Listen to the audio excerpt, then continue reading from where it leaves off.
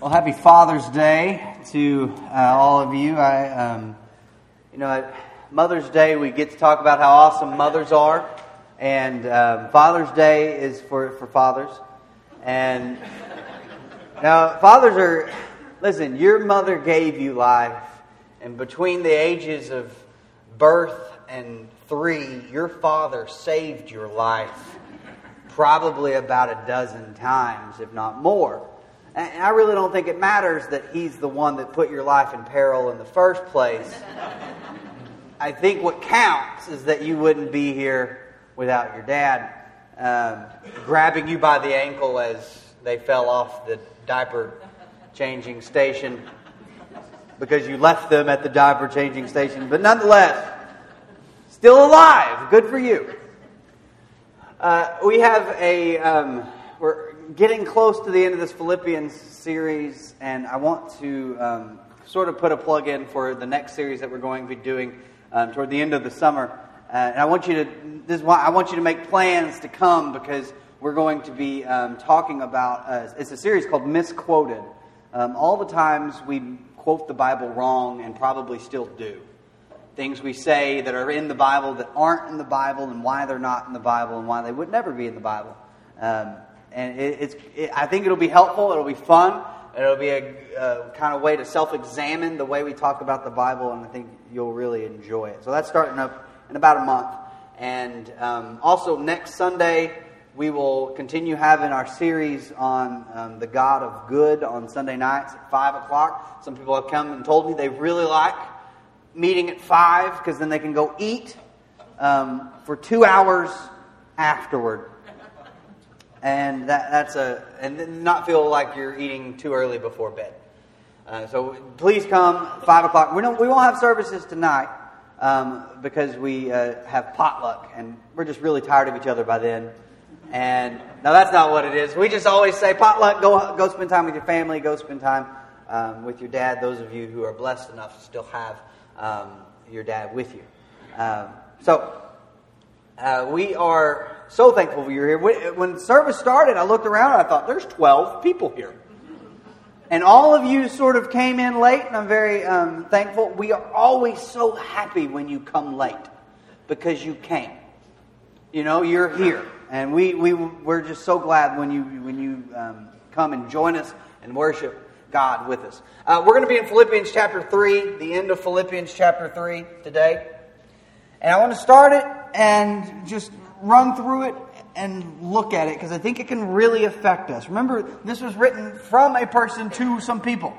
Philippians just isn't a chapter in your Bible. It was a letter from Paul to a group of people in the church at Philippi. And the Philippian church was a real church. It had real problems. They had real struggles. And they were trying to figure this mess out just like you and I are. So, the Philippian church, he says to them at the conclusion of this little section, "Join together in following my example, brothers and sisters, and just as you have us as a model, keep your eyes on those who live as we do." There's a sense in the Christian community of watching people who are watching Jesus. Sometimes keeping your eyes fixed on Jesus can be difficult. But sometimes you just have to grab the nearest Christian you can and say, "I'm with you today." Because I don't think I can do this on my own. I'm going to have to watch someone else do what I need to do so that I can learn how to do what I need to do. I can learn what they do. So I think church is one of these beautiful things where we can get together all of our brokenness and all of our strengths and combine that together to make what might be close to a whole person. A whole good person exists in this room, but only together. When we break up and break apart, there are some of us who are very impatient, and there's some of us who are very patient. Some of us get really angry when we're hungry, and other people are really cool and calm and collected. And there's this mix of different personalities and different types around here. And we are all following Jesus.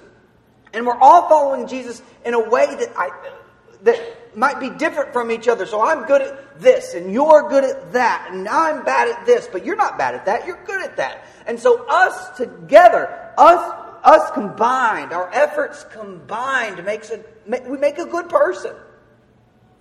But we don't really do that on our own. But when we join together and we can watch each other's examples, you say, I want to be like Johnny Bowman, or I want to be like Karen Richards, or if you have something in listen, Johnny Bowman and Karen Richards have things that they want to be like other people about. And it's this circle where we're just all interacting and all watching each other. We are such an evaluative group. Just human beings all together. We evaluate things so regularly and often so negatively. I'm the worst. I'm the worst at this with church signs.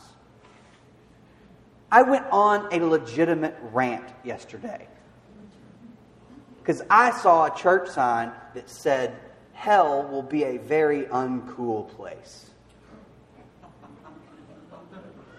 Well, now I'm angry at you for laughing. No, Rachel gave me one of those wife touches, like the husband whisperer. She was just like, she said, I don't think they were trying to change the world. What? Do people think, oh, well, now that you say it's unhip, I'm like, I got so mad.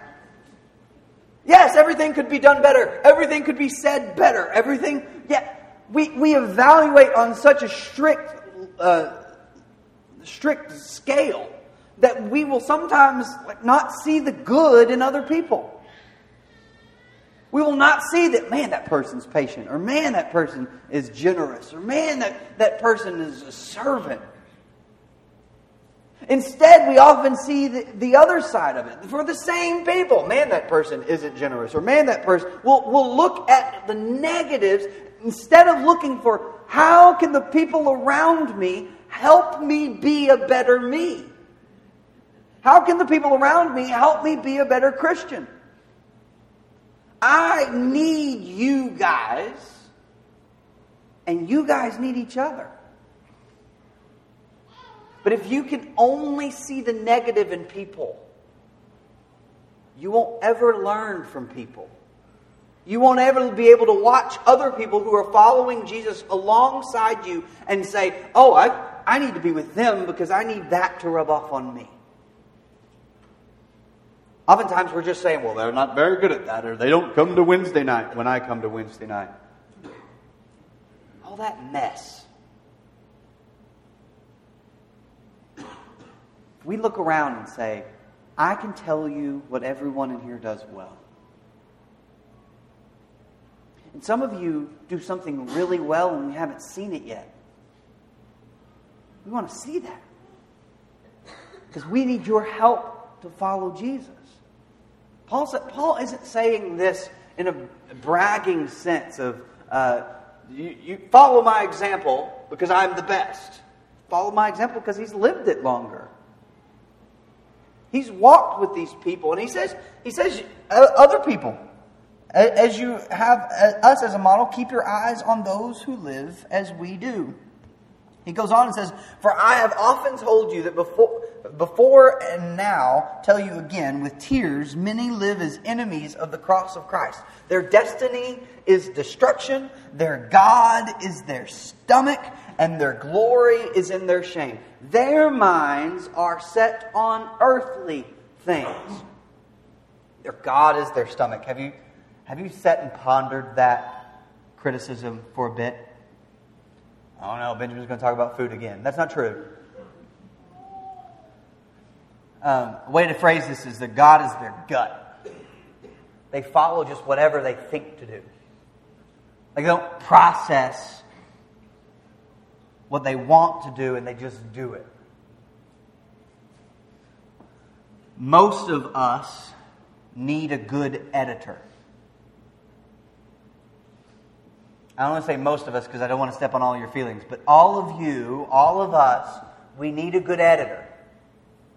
You need to filter your instincts through your brain a couple of times. I've said stuff like this, and people will come to me, hey, I just say what I think. I always grab them by the shoulders, shake them real hard, and say, stop it! Stop just saying what you think. Because what you think might be real dumb. It might be real insensitive.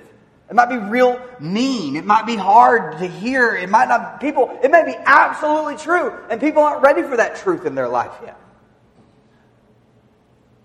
When we just sort of instinctively say, just like grab whatever is in us and just throw it out of our mouths, we are only serving ourselves and not serving anyone else around us.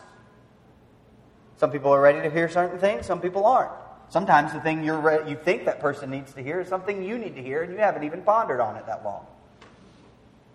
We are a broken people who need each other. And whenever we just live for ourselves and what's inside of us just sort of bubbles out.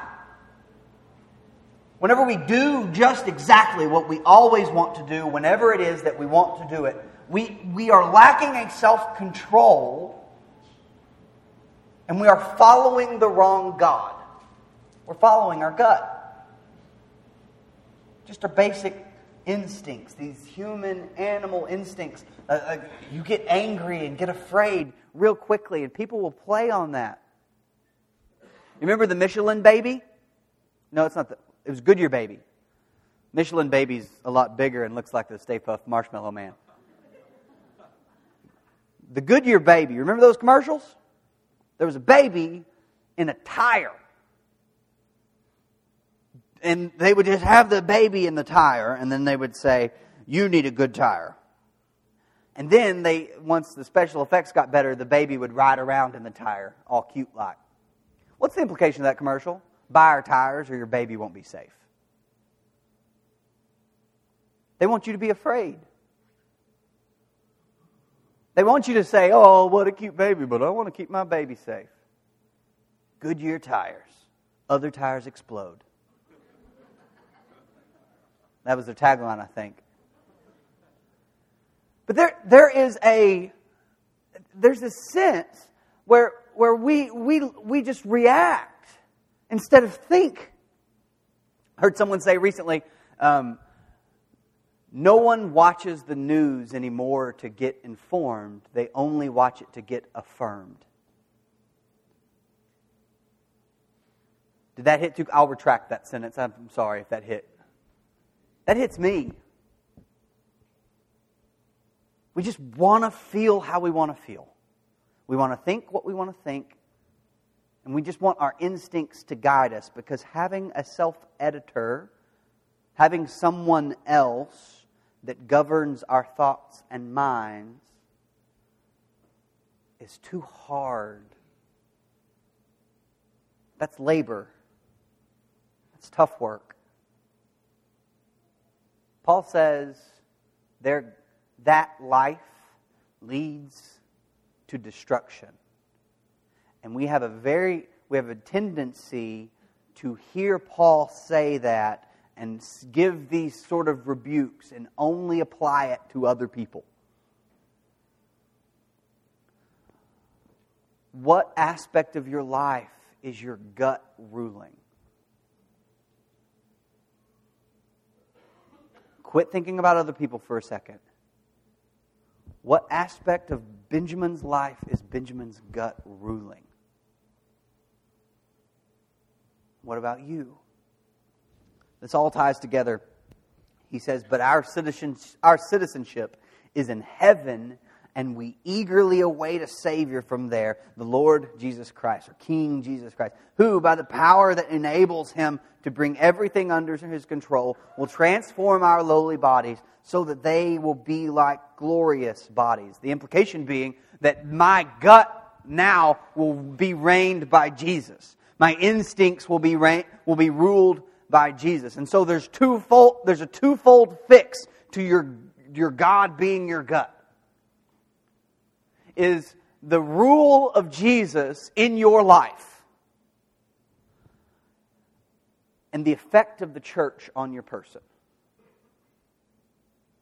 Letting the good God transform you and letting God's people sit and be present with you while you live your life, improve your life, become a better person, be affected by the Spirit. Because I think the Spirit often works in community. The Spirit does its best work in community. You can find and hear more from God when sitting around a table than you can on a desert island. God can reach you there too. But the people of God, when we look around and say, I'm going to follow their example. Not maybe in everything, but that's just sort of a thing. They do this thing well. I want to be like that. How do they do it? I'm going to ask them. You are being affected by Jesus, and you are hoping for the future that there is going to come a time when I'm not going to have to edit myself. Not because like everyone's going to be okay with everything I say, but Jesus is going to be affecting everything I do and say so much that Jesus is my editor. That Jesus is my guide. That Jesus is my king. See, our citizenship is not in this place. It doesn't work in the same power structure that this system works under. We shouldn't be afraid of the things they're afraid of. We've got a king who beat death. We shouldn't be worried. Jesus, this is a specific command from Jesus. Do not worry. Worrying isn't just like, well, it's a thing that you really shouldn't do it. It's sin. It's sin like every other sin is sin. It's not some weak sin.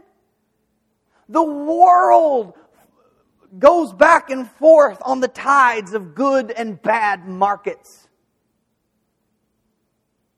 And we stand firm on the shore of the kingdom of heaven. Not affected by the tide, not affected by the storms. We are confident in our Savior. We are confident in our King. And our citizenship is not in this kingdom, it's in that one. And I am not afraid. Deep down, you look at people. I don't know if y'all noticed. There is an election happening. I don't know if you saw that in the news. Maybe it's in the news a little. But there's a prominent voice. I think Jamie has, as his profile picture says, no one 2016. What? None of the above 2016. That's a growing sentiment. And I get it. Y'all may feel this way this year. I feel this way most years. That you look around and you go, well, the world's kind of broken. The founding fathers of our country actually said that anyone who is so bold as to seek the office of president does not deserve it. We kind of got it away from that. Like, I think it was John Quincy Adams that got us away from that. It's an interesting story. Let me tell it to you. I'm just kidding. It's good. We don't have time. But there is there's a sense of, the world is going to break. Let me introduce you to Nero. Let me tell you about Nero for a second. Let me tell you about Vespasian or Titus or Domitian. For goodness sake, Domitian. Domitian was a bald man. And no one could say that Domitian was bald. And if a sculptor came in and sculpted a bust of Domitian and it didn't have wonderful curly hair, he would kill you. The world has seen bad leadership before. The world has seen corrupt leaders before. The world has seen brokenness and sin and pain and bad government, and it has seen all of it before. Jesus conquered death. We still stand on the confidence that Jesus is the true King.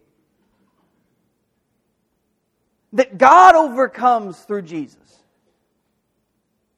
Yes, and listen, let's divorce this for a second from the fact that some of you really love your country. Most of you really love your country. And you're worried about your country. I get that.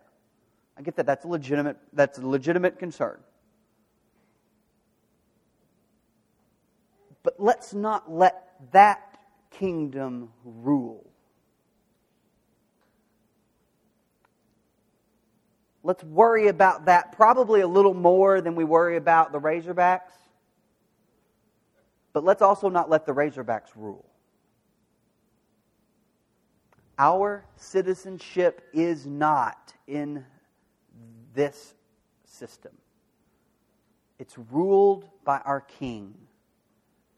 King Jesus, the Messiah, who says specifically, do not worry, who says specifically, do not be afraid.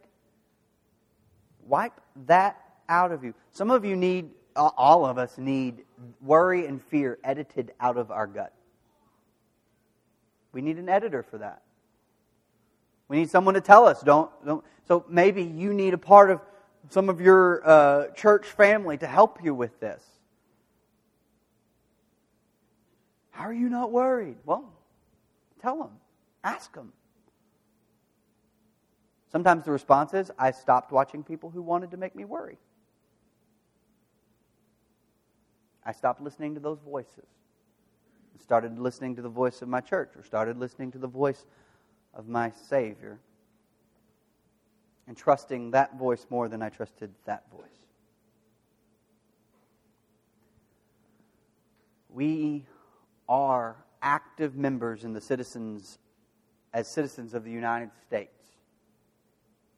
And that is an important role.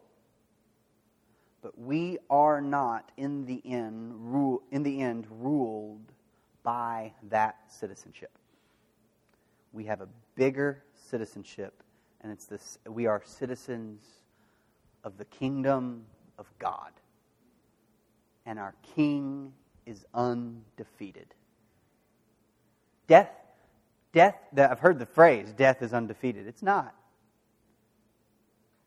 Death is 84 billion and one. It has a loss in its books. And the loss of death came at the scarred hands of our King. So we stand on the victorious side. I'm not telling you don't be concerned, don't think, don't vote, I'm not saying any of those things. Vote for who you want to vote for. Argue with each other about how if you vote for the other person, he or she will be a disaster. Do that. That might be a fun conversation for you.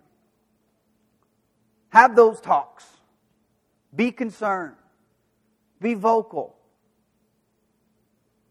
But do so on the solid footing of Jesus Christ. Do so knowing full well that death has been beaten, sin is gone, and we are forgiven, we are redeemed, we are standing on the promise of Jesus. Not on the promise of a politician, not on the promise of a good year in sports, not on the promise of anything else except the tomb is empty, the Savior is King, and God will rule. That is a hard truth to put in yourself in such a tumultuous time, but I think it's an important one to hold on to stand firm on the truth of the kingdom of heaven. We are citizens of that kingdom. Yes, we are citizens of our nation. We are citizens of Howard County, and that matters too. Yes, we are defined by our sports teams, whether you're a Hornet or a Scrapper or a Leopard. We are defined by that. But don't let that be the whole definition. And let all of the other definitions that you have in your life be ruled by the bigger definition of the kingdom of God. And let that reign and rule in your life. You will find that that brings a peace. I know the end. It's like, have you ever watched Shawshank Redemption on TNT? Comes on every 30 minutes or so. Shawshank Redemption is a wonderful movie to watch, not for your kids, but it's good. It's a well-told story. Every time you watch that, there's part of you thinks, is he going to get out? You've seen it before. You know the end. But the movie is so good, the movie has such good twists and turns that every time you think, is he going to get out? Same thing with Speed and Keanu Reeves. That's a joke. That's an awful movie. Nowhere near the stature of Shawshank Redemption. But the same thing, those movies build something up in you and you think, I know the end, but I'm still worried. And you have to remind yourself in those moments, all right, calm down, I've seen the end, I know the end. Some of you may need to do that today. Calm down. You know the end. Do not be afraid. Do not be worried. The King rules and our citizenship is with that kingdom. God can do all things. Do you believe it? And if none of this helps with maybe you're just so politically minded that you've gotten, none of it helps. Remember, God once affected the Israelites through the mouth of a donkey.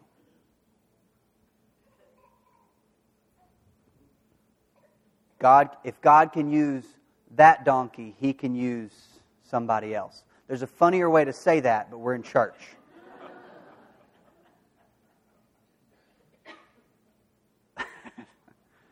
So, trust in the true King. And if you need prayers for trust like that, or if you've never put your life in the hands of that King, today's the day to do that. But whatever you need this morning, please come forward while we stand and while we sing. There's a fountain. Haste, oh haste to its brink. 'Tis the fountain.